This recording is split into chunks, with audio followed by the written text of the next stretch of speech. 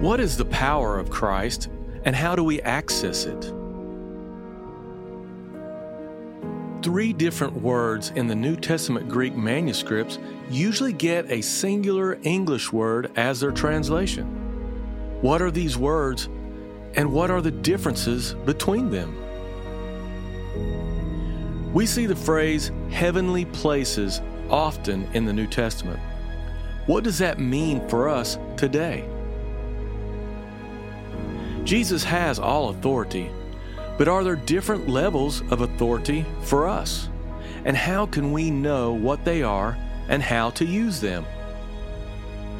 Is the doctrine of Christ tied to the power of Christ? I want to know.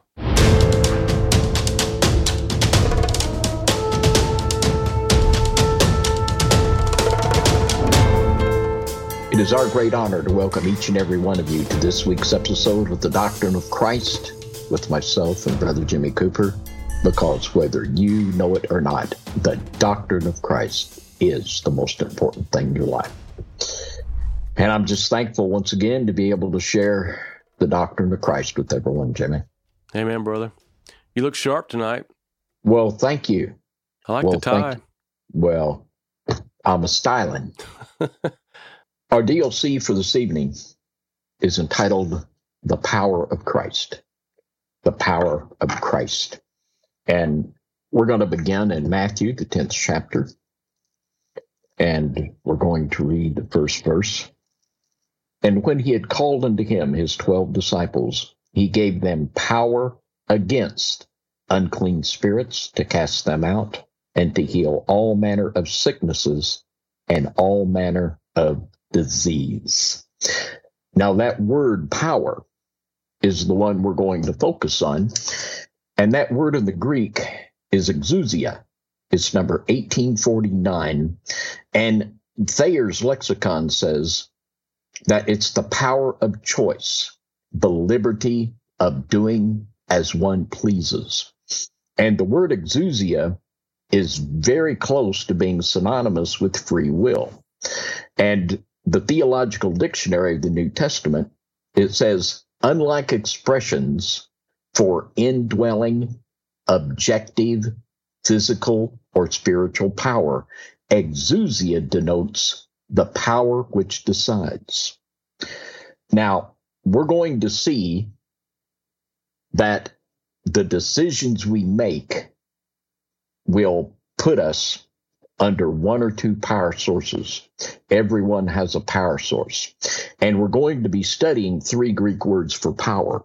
One word is kratos, and that means the power that is in Christ. The power in Christ is called kratos.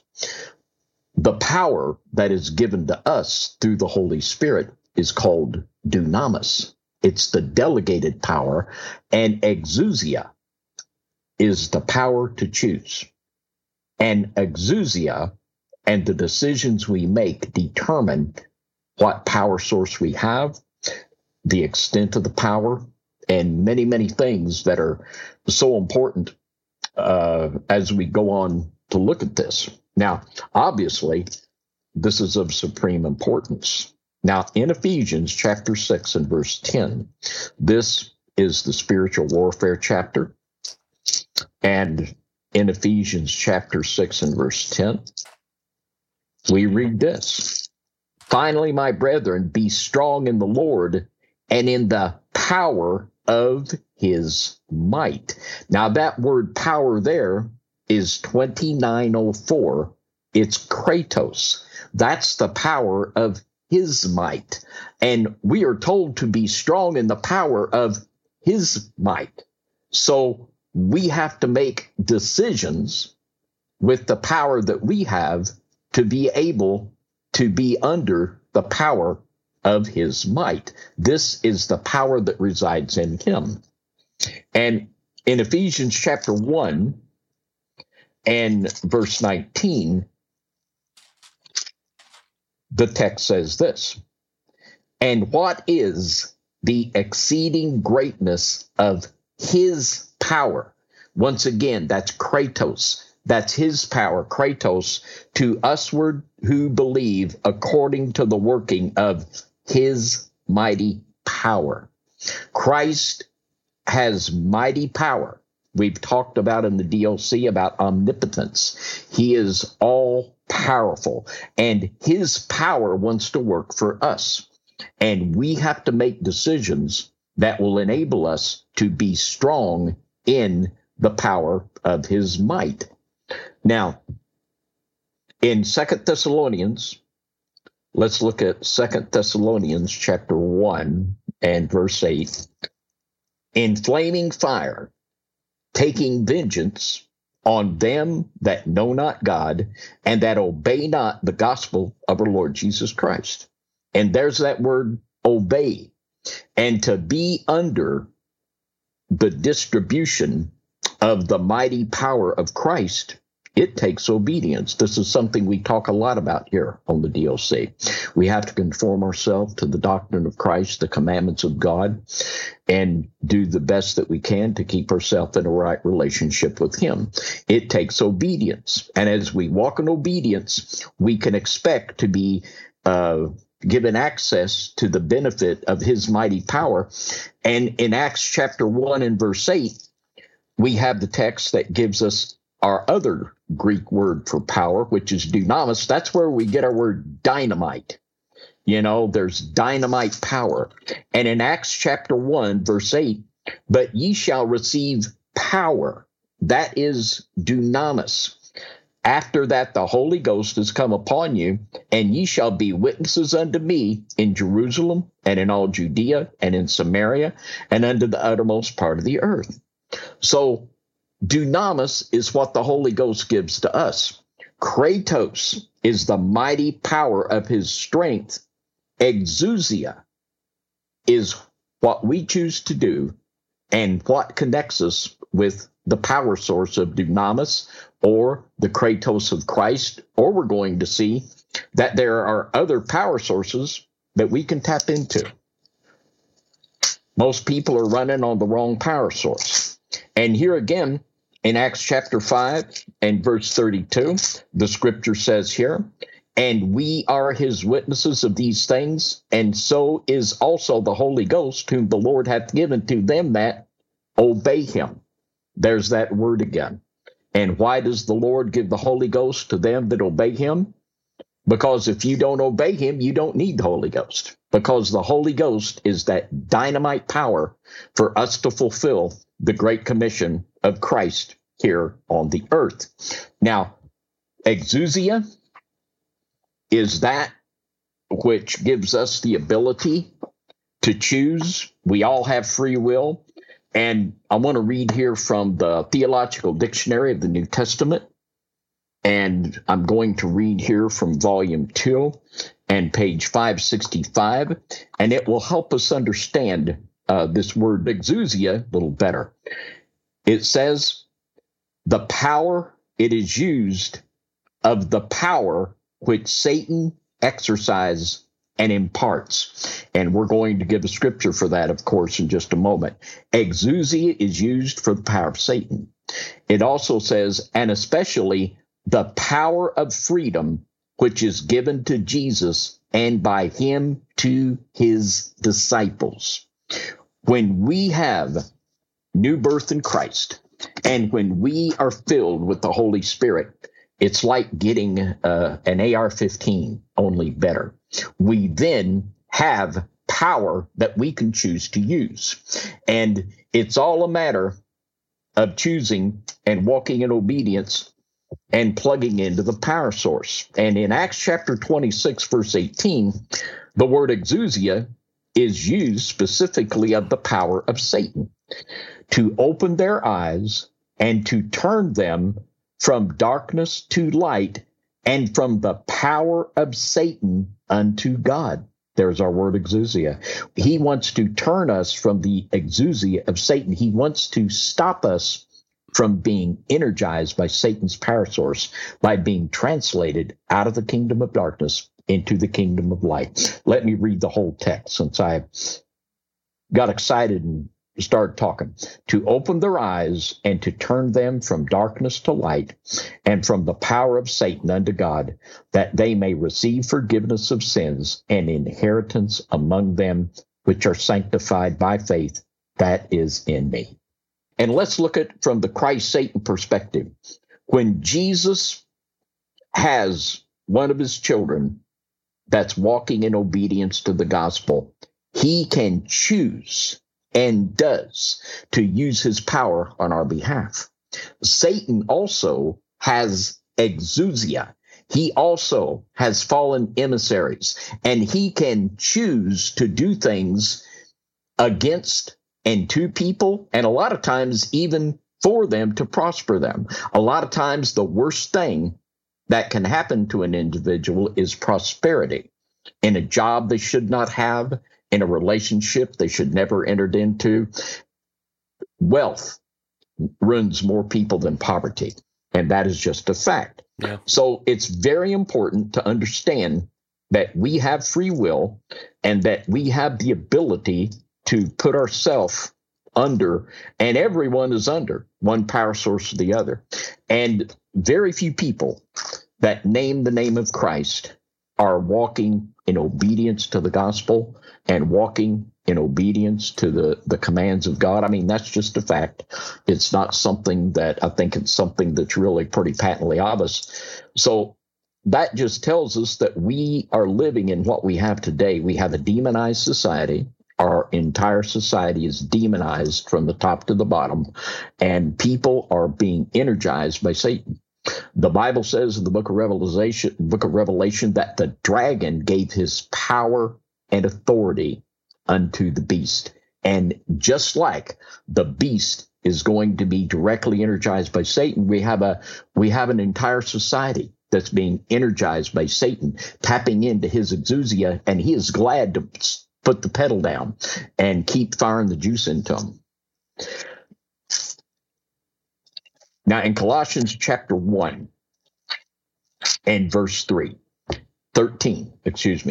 1 and 13, and notice how Paul speaks of the salvation experience. He speaks of it as being taken from under one power source unto another, who hath delivered us from the power of darkness and hath translated us into the kingdom of his dear Son. Everyone that is not born again, they are under the power of darkness. It says in Ephesians chapter 2 and verse 2, wherein in times past ye walked according to the course of this world, according to the prince of the power of the air, the spirit that now worketh in the children of obedience. And that's what salvation is. It's deliverance from the power of darkness into the kingdom of his dear Son. We now have access to a different power source, and we have to understand that we can't fuel the train ourselves, that we have to have the power of the Holy Spirit, the dunamis, and we have to stand under the mighty power of Christ. When, we all have bosses in some realm, and our boss or the governor or the mayor, you could use a lot of examples, they can make decisions. And that's what it is. Exousia is free will to make decisions. They have power over us to decide this or to decide that. And when we come into the realm of Christ, we receive dunamis and we have exousia to make decisions to affect the kingdom of God and to affect other people. And that's what power is. And that's how it works. On down in verse 16 in Colossians chapter 1 and verse 16, for by him were all things created that are in heaven and that are in earth, visible and invisible, whether they be thrones or dominions or principalities or powers. All things were created by him and for him. And there are angels, good and bad, that have authority. That's what the word powers there means. It is exousia. And literally, this is a word that's used of angels because they have the ability. A good angel, we'll see here in Hebrews chapter 1 and verse 14. Are they not all ministering spirits sent forth to minister for them who shall be heirs of salvation? Angels are ministers for us. There are angels that have the ability and the right to decide to do things on our behalf. That's their power. There are good angels that if we're walking in obedience to build the kingdom, they will make decisions to help us. And that's a great thing. On the other side of the coin, there are powers that are fallen. We read about the fallen powers in Ephesians 6. If a person is plugged in and energized by Satan, there are fallen powers that have the power to make decisions to do things against you. It's on both sides. And you're getting into one power source or the other. And you're opening, and you really talk about opening doors. Well, boy, this is really what it is. You're opening the door to be totally put yourself at the arbitrary decision of entities in the fallen realm. Now, we're going to look at a phrase that's used repeatedly in the book of Ephesians. It's used 5 times. And we're going to look at the 5 places where it's used, and it's going to help us to understand authority. In Ephesians chapter 1 and verse 3, blessed be the God and Father of our Lord Jesus Christ, who hath blessed us with all spiritual blessings in heavenly places in Christ. Now, that phrase there that we're looking at is in heavenly places in Christ. That's where we have been blessed. We have been blessed at the right hand of God, and we're going to see that this is very specifically identified. And we see that phrase again in Ephesians chapter 6 and verse 10. Finally, my brethren, be strong in the Lord and in the power of his might. Put on the whole armor of God, that ye may be able to stand against the wiles of the devil. For we wrestle not against flesh and blood, but against principalities, against powers, against the rulers of the darkness of this world, against spiritual wickedness in high places. There's that same Greek word right there. It was translated in Ephesians 1:3, in heavenly places. So this tells us where we wrestle. We wrestle at the throne of God, just like in the book of Job. When Job was being tried, there was a day when Satan came and made accusation against him. But we have a seat at the table. Job, he said, oh, I wish that there was a daysman that might intercede between me and you. But even then, Job knew that he had the ability to lay his case out before the Lord. And now, the way that we fight with these fallen powers, we just go over their head. We are strong in the Lord, in his mighty power. Now, I want to read a definition of this word that'll help us understand a little more. This is from the Danker's Lexicon, and it says here that this word is used. The word exousia is also used, that we said, of transcendent rulers and functionaries, powers of the spirit world. And the only way that we can deal with these powers of the spirit world is, like I said, we go over their head, because all power is given unto Christ, Matthew 18:18. That means that he is the supreme ruler of all. He can make decisions. The mayor can make decisions for our town. Jesus can make decisions for everything and everybody. All power is given unto him. Nobody is over his head. He is over all of these powers. And indeed, they are powers. The dark powers and the good angels can do a lot either for or against us. But Christ is over them all. He has all power. And in Ephesians chapter 1, let's look at verse 20 and 21. Oh, excuse me. Let's read verse 19. We got to get verse 19. And what is the exceeding greatness of his power to usward, who believe according to the workings of his mighty power. Now, we read that verse earlier. That's the word kratos, which he wrought in Christ when he raised him from the dead and set him at his own right hand in the heavenly places. So what we see here is that the way to access the kratos, the mighty power of Christ, is right there at the right hand of God. That's where he is. He's at the right hand of the Father. He is there as our great high priest and intercessor. We have a right to pour out our heart before the Father. We can pour out our case to Christ, and we can just plead for mercy and justice at the throne. And if he will just decide to speak the word, the battle's over. And that's where it's at. And down here in the first heaven, we bash them and smash them. You know, there are devils down here. In the first text we read in Matthew 10:1, we have authority over unclean spirits. We have authority over devils here in the first heaven. When we enter into battle in the second heaven and in the third, it's a little bit different because we're dealing with powers. We're dealing with entities that have, either for the good or the bad, ability to make decisions that affect our life.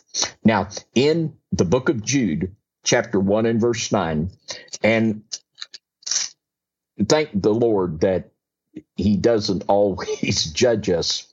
He'll honor our zeal over our intelligence a lot of times. But there was actually a spiritual warfare conference where they rented an airplane, and they actually went up in the airplane so they could rebuke the spiritual powers from their airplane. You know, what can you say? But in Jude, the 9th verse, it says, "Yet Michael the archangel, when contending with the devil, he disputed about the body of Moses, durst not bring against him a railing accusation, but said, the Lord rebuked thee."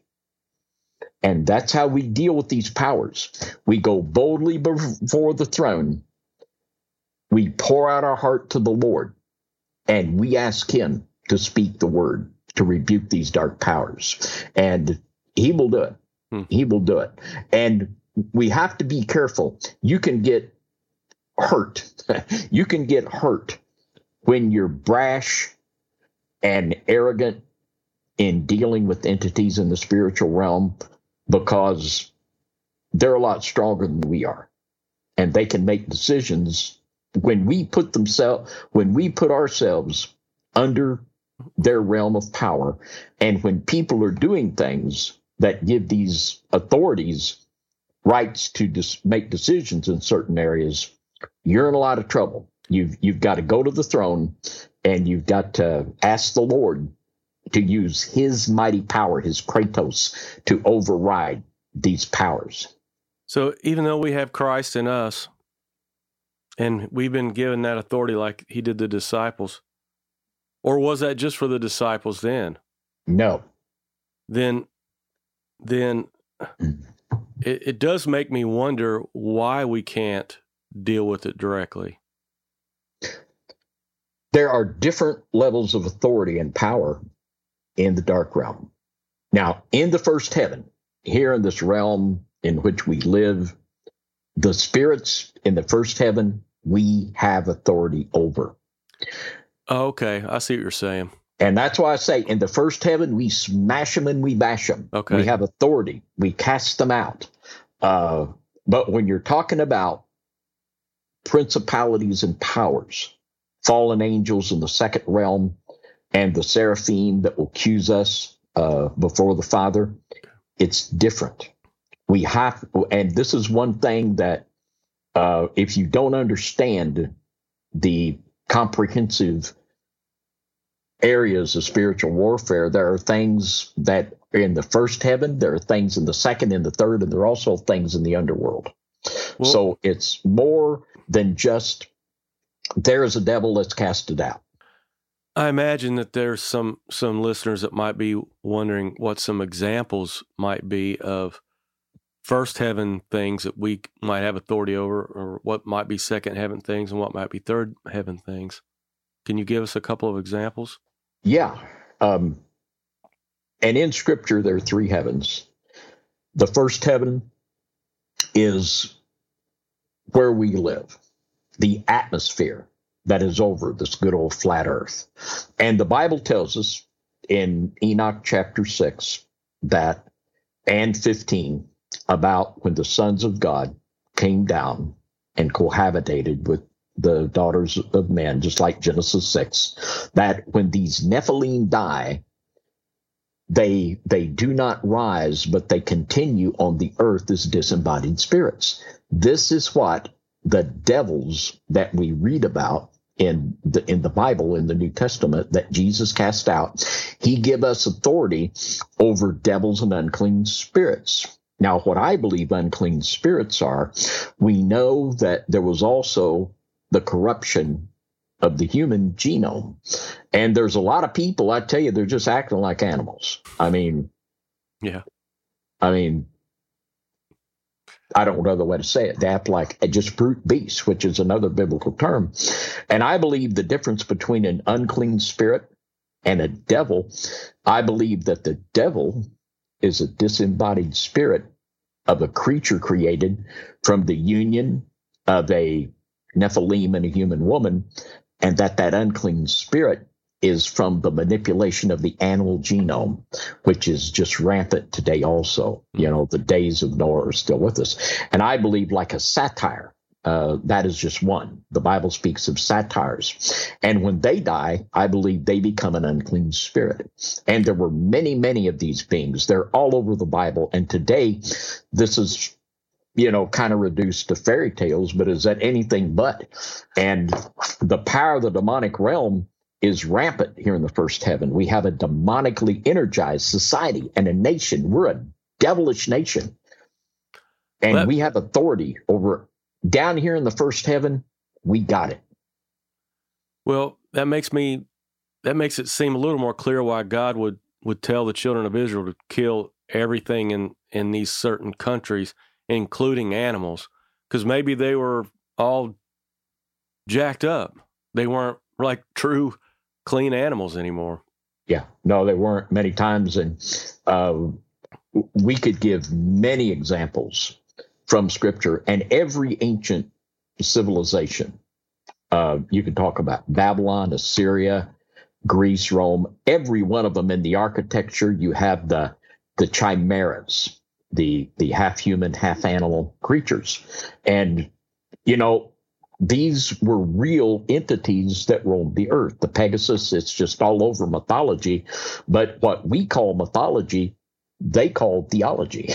And it was real to them because it was. They really were. Of course, it's the demonic narrative, and right. There's a lot of embellishment attached to it, but these were real fallen entities. And the departed spirits, it says in the book of Isaiah that the dead do not rise. The Nephilim will not rise in the resurrection. They continue as departed spirits. And that's what we're dealing with. Okay. And, you know, it just makes so much sense when, I mean, people are just absolutely, the things that are being done, we could just go on for hours. They're just animals. They're just mad dogs. The things that they're doing is just horrific. And it's just an absolute demonic infestation is what we're dealing with. It's nothing less than that. And we have authority over those types of things. Yes. The disembodied spirits. Now, when that spirit's in a human, we also do.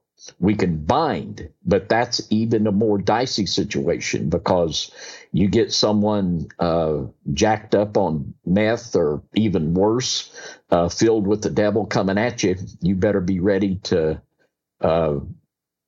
bind and jump, you know. Well, what's the scripture where Jesus, you know, released the 2,000 demons, but that guy, you know, they couldn't keep him chained up. He could break anything they put on him. It was like he was on meth or something, but he was full of all these, you know, legion, evil spirits. And we absolutely in Christ do have authority over those fallen spirits and even over those in other people. And we're going to have to really realize that the war's on. The war's on. Yeah, I know this could be a whole nother topic because this is a big topic that we're on, and maybe it's getting off the main No, topic it's not a at little all, bit. Jimmy. It's not at all, because that's the very first scripture we read tonight was the mighty power of Christ given to exousia. You see, Yeah. Now we've got this authority. We can choose to use it. You say. All right, so what would be the difference now between that we have authority over and the one we don't? We should go to God for the rebuke. Well, and we do have authority over those also in Christ. We do. But it's not the same. It can't be approached from an arrogant, haughty, I'm all that in a bag of chips. You kiss the ring, devil, like a Lord of the Rings thing. That ain't how it works. It's through his mighty power. And that's why it's in Ephesians. That's why it was stressed. Be strong in the Lord and in the power, kratos, of his might. Ephesians 1:19 and 20. It talks about how the kratos of Christ is over these other powers, which are literally the word exousias. And they're called that because they have the freedom to make choices over our life if we give ourselves in such a position to where they can open the door and let them at us. Yeah. Isn't authority another definition of exousia? It's one of the additional. It is sometimes translated authority. Yeah. Authority or power. And that's just what it is. When you have authority over someone, you can make decisions on what they could do, can't, and everything.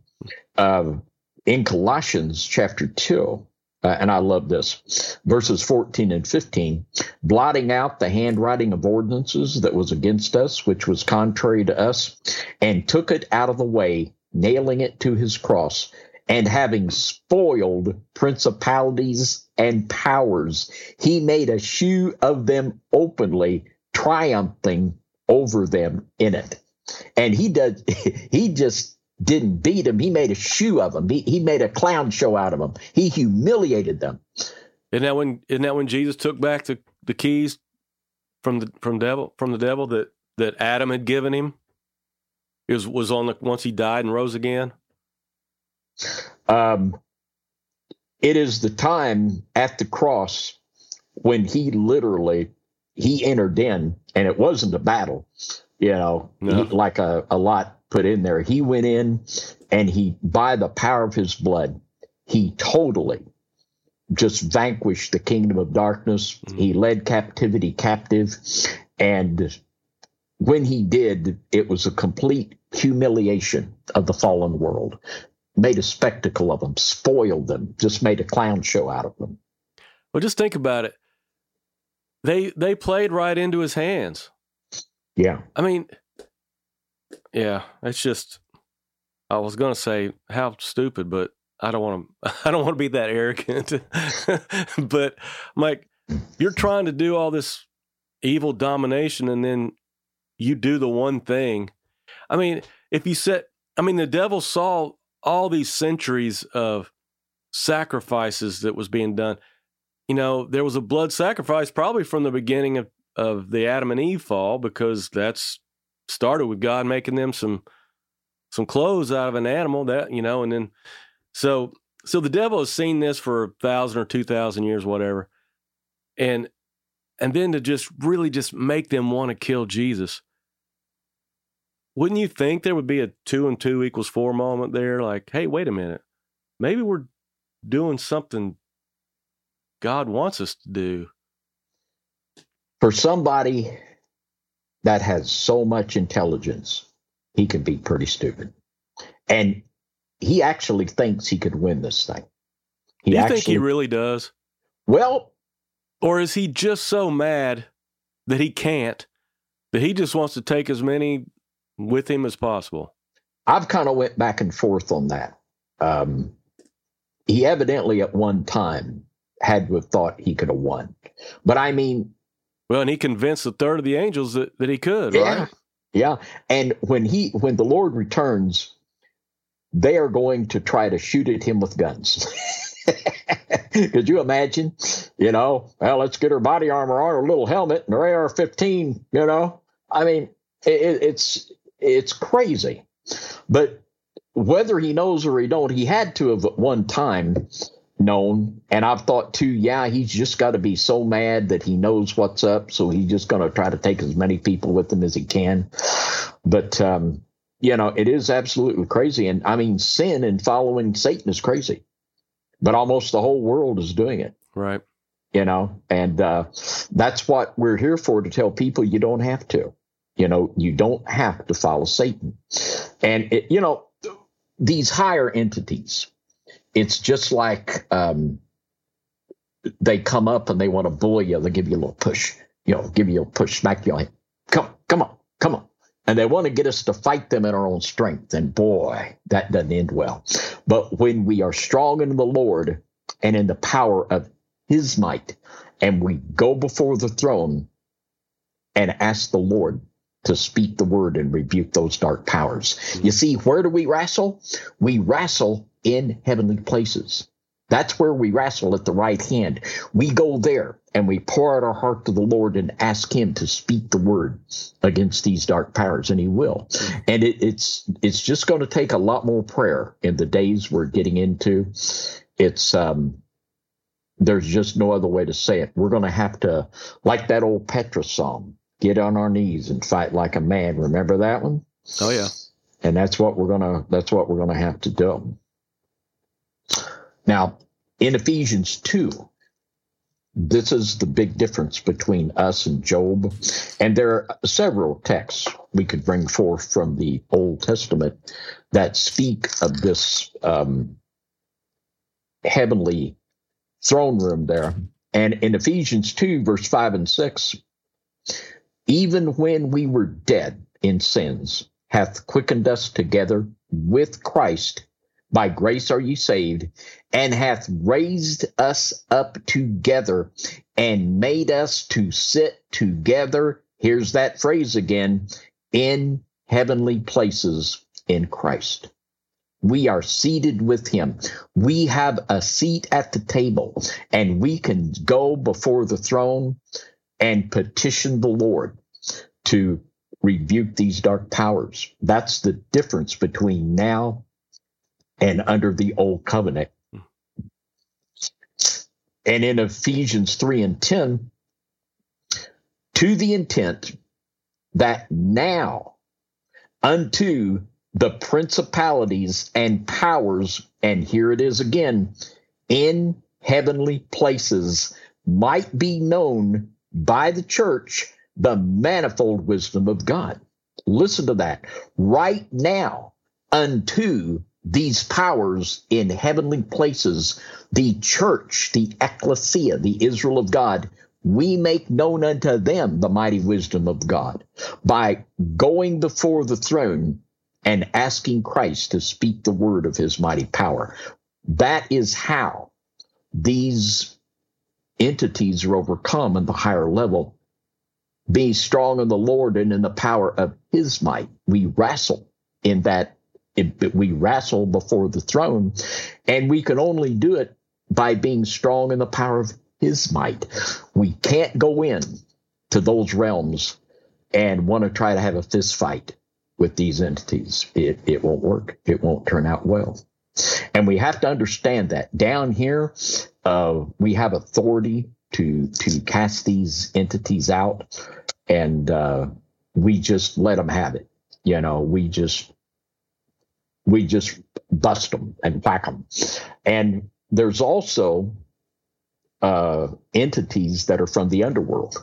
It really gets. I did a big teaching. I don't know how many teachings I did on it, on flat earth spiritual warfare. And believe it or not, understanding the true biblical cosmology and the way that entities travel through gates and portals is a very helpful thing. I sure miss your original YouTube channel.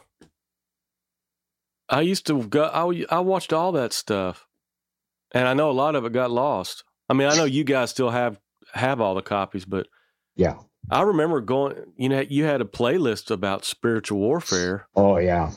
And man, I listened through that several times. And on our Brighteon channel, we have 2 playlists on spiritual warfare. Okay. One of them I taught before I understood flat earth. And it's good. A lot of good stuff in it. But after I understood flat earth and how the portals work and the whirlwinds between the gates and all of that, I had to reteach it because there was so much more clarity in that comes of the spiritual realm. So I entitled it Flat Earth and Spiritual Warfare. So I remember that. And that is on our Brighteon channel. And we don't have it all up, but we've got a lot of those videos uploaded to our Brighteon channel. Okay. Now, in Ephesians 3:20, now unto him that is able to do exceeding abundantly above all that we ask or think, according to the power that worketh in us. Power is so important because our power is woefully insufficient. Now, that power there that worketh in us, that's 14:11. That is dunamis.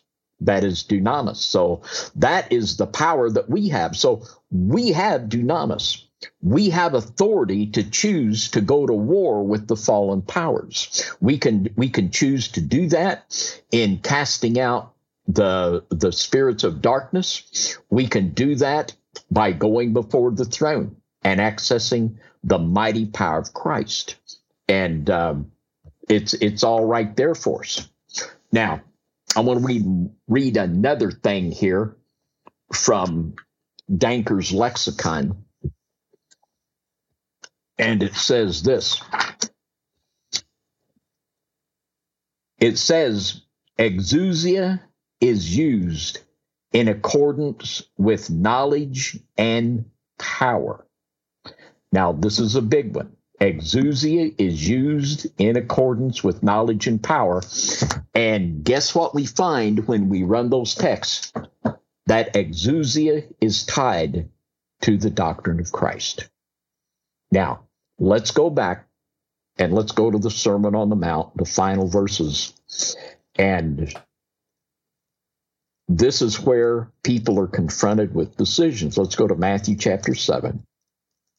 And let's begin at about verse 24. Therefore, whosoever heareth these sayings of mine and doeth them. Now, that takes a decision, doesn't it? That takes a decision of your free will. And people have free will. It's amazing to me that, we could prove this with so many texts, and I could prove it also. I can wiggle my right hand, or I can wiggle my left hand. I can touch my nose, or I can pull my ear. We can choose to do what we want to do. And when people hear the doctrine of Christ, they can choose to obey, or they can choose to ignore it. And the consequences are huge. And it ties in right here at the fundamental level. This determines what power source you're under. Therefore, whosoever heareth these sayings of mine and doeth them, I will liken him unto a wise man, which built his house upon a rock. And the rain descended, and the floods came, and the winds blew, and beat upon that house, and it fell not, for it was founded upon a rock. And every one that heareth these sayings of mine and doeth them not. Now that takes a decision, doesn't it? Shall be likened unto a foolish man, which built his house upon the sand, and the rain descended, and the floods came, and the winds blew, and beat upon that house, and it fell, and great was the fall of it. And it came to pass, when Jesus had ended these sayings, that the people were astounded at his doctrine, for he taught them as one having authority, exousia, and not as the scribes. Jesus had authority to bring blessing on those that believed, because when we believe, we put ourselves under his mighty power. And it reminds me just of the book of Job. In the book of Job, there was the wind came and destroyed his house and his children. here it says that if we obey the commands and the teachings of Christ, that when the storm comes, our house will stand. But it talks about the person that chooses to reject the doctrine of Christ. When those storms come, then that house is going to fall. And there are many more texts that connect the doctrine of Christ, and that's what we're all about here, that we begin by saying the doctrine of Christ is the most important thing in your life. And if you reject the doctrine of Christ, and by that I mean believing that what Jesus taught in Scripture is the absolute authority that we submit to, that it is the way by which we understand all things. That's the way we interpret all of the Word of God, is through the doctrine of Christ.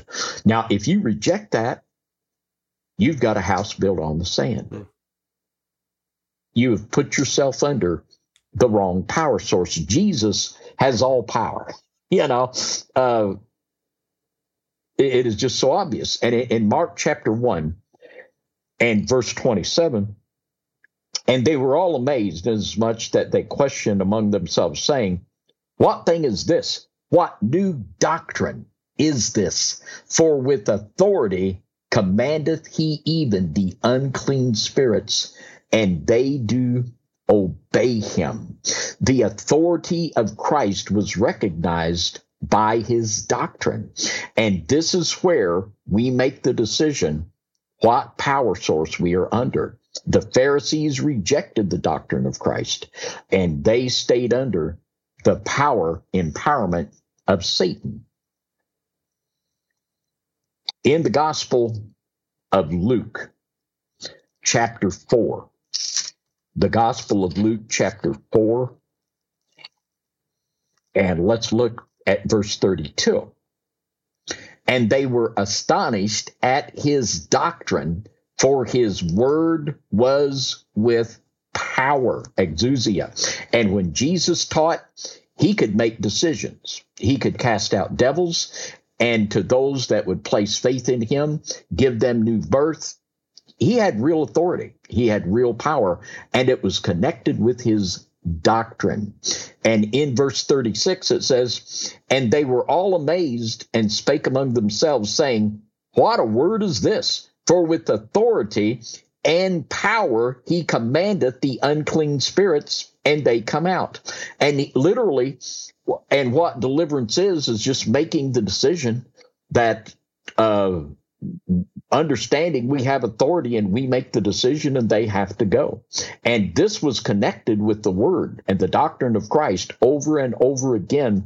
Just like the lexicon says, there's a whole section of Scripture that connected the power of Christ with the doctrine of Christ. And that's what connects us with the power of God. Obeying and believing the doctrine of Christ. It gets us under that right power source. John 15 and 7, we see how this manifests in our prayer life. John chapter 15 and verse 7, and this is right in line with it. "If ye abide in me, and my words abide in you." That means that you have accepted and believed the doctrine of Christ, that his words are the very word of the Father, that they are truth, and we submit to them. "If ye abide in me, and my words abide in you, ye shall ask what ye will, and it shall be done unto you." Amazing. And whenever, the book of James talks about asking amiss.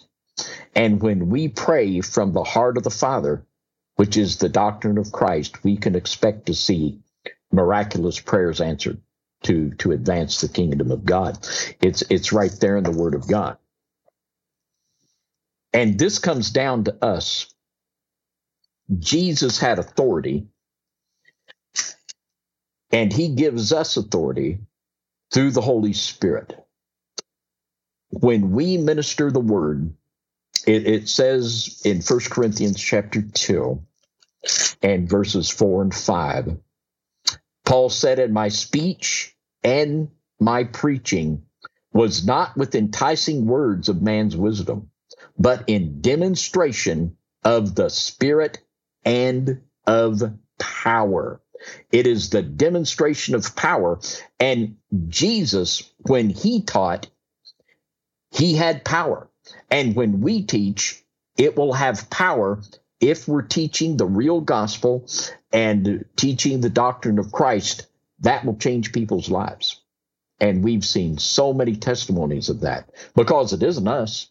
You know, we can't change your life no more than we can whip a fallen angel, but we can give you the doctrine of Christ that will connect you to the power source. And that's why our teaching is with the demonstration of power, just like the Word of God says. Paul put it like this in 1 Thessalonians chapter 2 and verse 13. And of course, it is according to faith. And in 1 Thessalonians chapter 2 and verse 13, for this cause also thank we God without ceasing, because when ye received the word of God, which ye heard of us, ye received it not as the word of men, but as it is in truth, the word of God, which effectually worketh also in you that believe. The words we speak, we can be wrong about a lot of things, but if we will just teach the word of Christ, most things that Jesus, a lot of things he said were spiritual, but a lot of things were just plain. He taught plain truth to plain people.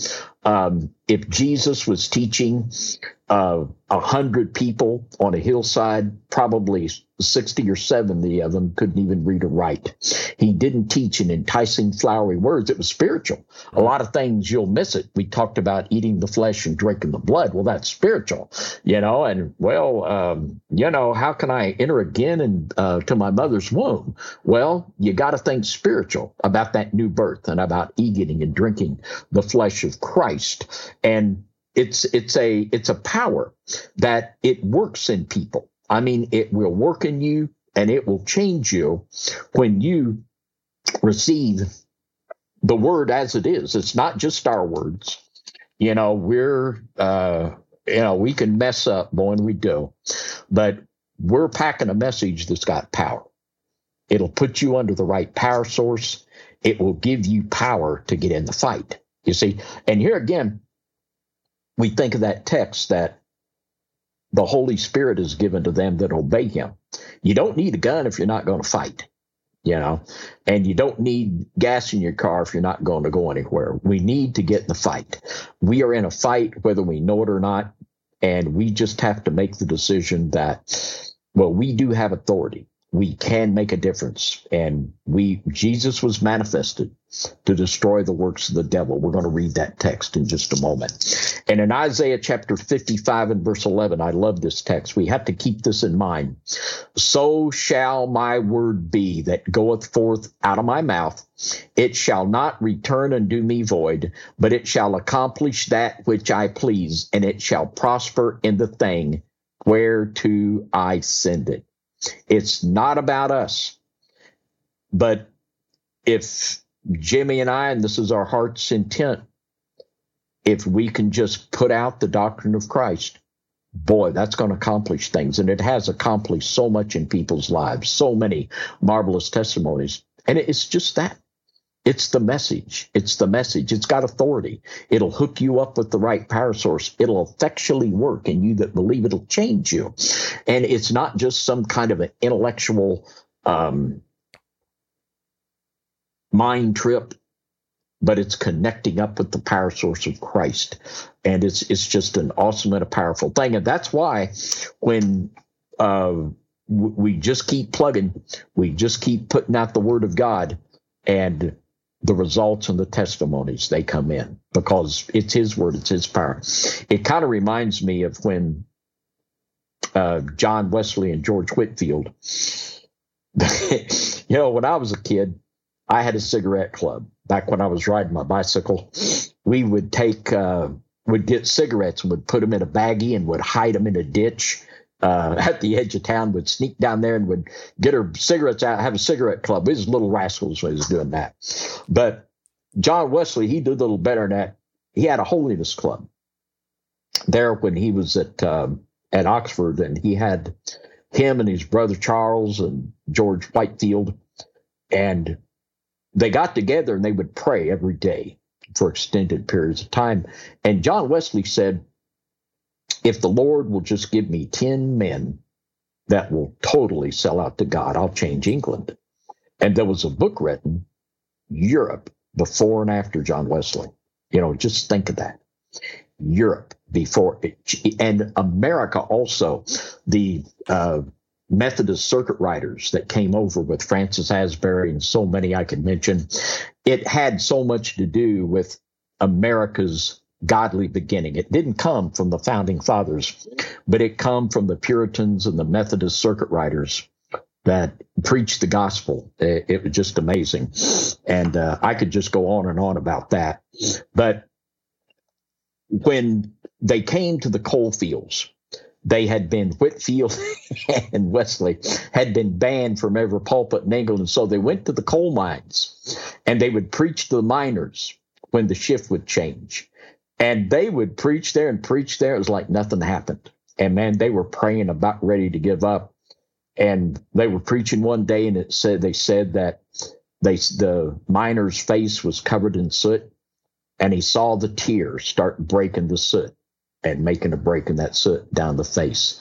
And revival broke out among the coal miners, and they started coming to Christ, and a great revival broke out. And the word is powerful. The word is powerful, and we have to always remember that it's not about us. It's about him. It's his mighty power, whether we're giving the gospel to bring conversion in a soul or whether we're fighting before the throne. It's about his mighty power. It ain't about us. We really have to keep that in mind. In Jeremiah 23, beginning in verse 28, the prophet that hath a dream, let him tell a dream. And he that hath my word, let him speak my word faithfully. What is the shaft to the wheat, saith the Lord? Is not my word like as a fire, saith the Lord, and like a hammer that breaketh the rock in pieces? Therefore, behold, I am against the prophets, saith the Lord, that steal my words, every one from his neighbor.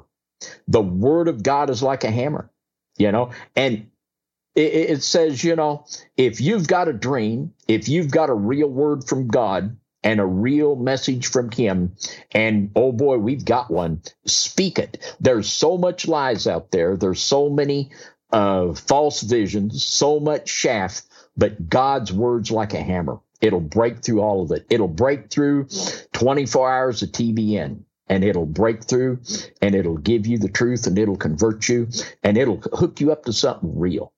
It'll hook you up to something real, and it will be meaningful in your life. And what the Great Commission is all about, and let's read that in Matthew chapter 28. The Great Commission is simple. We preach the gospel, and we have to get the right one. And sadly today, the word repent has been taken out of most gospel presentations. You don't hear it very much. Matthew chapter 28. And we'll begin with 18. Matthew 28, verse 18. And Jesus came and spake unto them, saying, all power is given unto me in heaven and in earth. All exousia. There are other powers, some pretty strong ones in the earthly realm and also in the spiritual, but Jesus has all power. He has the ability to make decisions about everything and everybody. Nobody is higher over him in the pecking order. All power. Go ye therefore. And the reason why we go ye therefore, because he has all power, go ye therefore. We have to understand that we're going on the commission of the one that has all power. And go ye therefore and teach all nations, baptizing them in the name of the Father and of the Son and of the Holy Ghost, teaching them to observe all things whatsoever I have commanded you. Now, this is what we do week in and week out. We teach the things that Jesus taught and commanded. And until you're teaching the doctrine of Christ, there is no other doctrine. There's one faith, one Lord, one baptism. And the only faith there is the faith of Christ and his doctrine. That's it. There is no other. All things whatsoever I have commanded you, and lo, I am with you always, even unto the end of the world. That's our commission, and that's what we do. We go from the one that has all power, and we bring people underneath the power of that one that has all power. And we have to understand that, like Jesus said in that one text, don't think I'm come to bring peace on the earth. I come to bring a sword. Yeah, come to bring a sword. And in 1 John chapter 3 and verse 8, he that committeth sin is of the devil, for the devil sinneth from the beginning. For this purpose the Son of God was manifested, that he might destroy the works of the devil. There's a fight. Jesus is out to destroy the works of the devil. When Jesus taught, he had authority. He cast out devils. He would pray and people would be healed. He said, you go. He'll give us authority.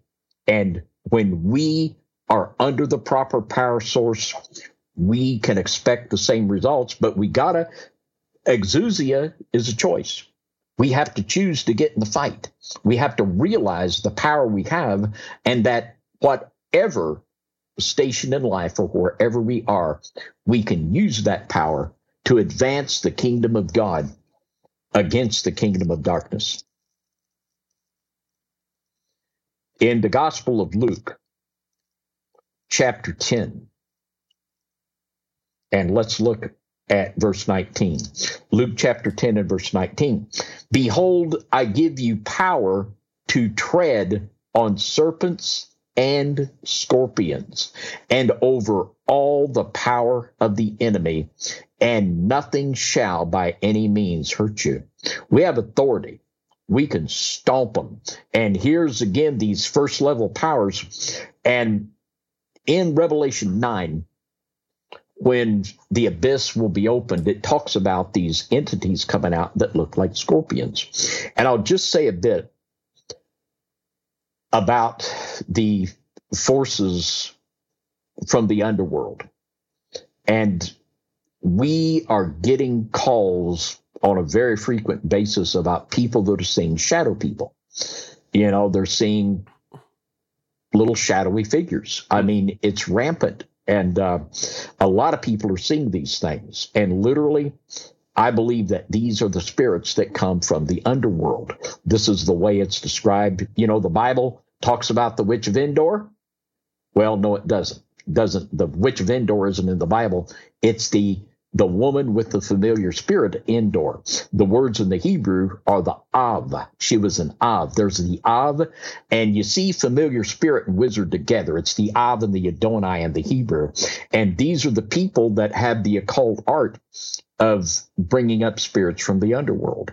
And when people are having problems with these type of things, this is the advice that we give. And we gave this out again just this week repeatedly, because it's very, very common, is that you check your house for an ungodly object. That can be like a devil magnet, whether it's a pagan statue, masks, these type of things. I remember one time there was a young married couple that had only been married about a month, and they were having crazy stuff going in their house. So we did a little walkthrough, and there above their bed there was a death mask, and there were two whips like this. And it wasn't that they were into crazy stuff. They just thought that was cool to put up there. And these come from Africa, and got those things, destroyed them, and their problem was solved. Also, in the Torah, it talks about blood defiling the land. When there's been blood shed on the land, it will defile it. And you can pray on the basis of the cross for the cleansing of your land, for any shed blood was there. And also, we will anoint the doors, the windows, and anoint everything, and just take authority. Drive them first heaven spirits out of there, drive them spirits of the one underworld. There it says, you can stomp on them serpents and scorpions. You can stomp them, just romp them and stomp them. Take authority, seal your house up, and this is how we do the battle with them. But we got to get in the fight. If you just let them push you around, it's just like a bully. They'll just make your life miserable. But we have authority, and we can take authority, and we can push back on those.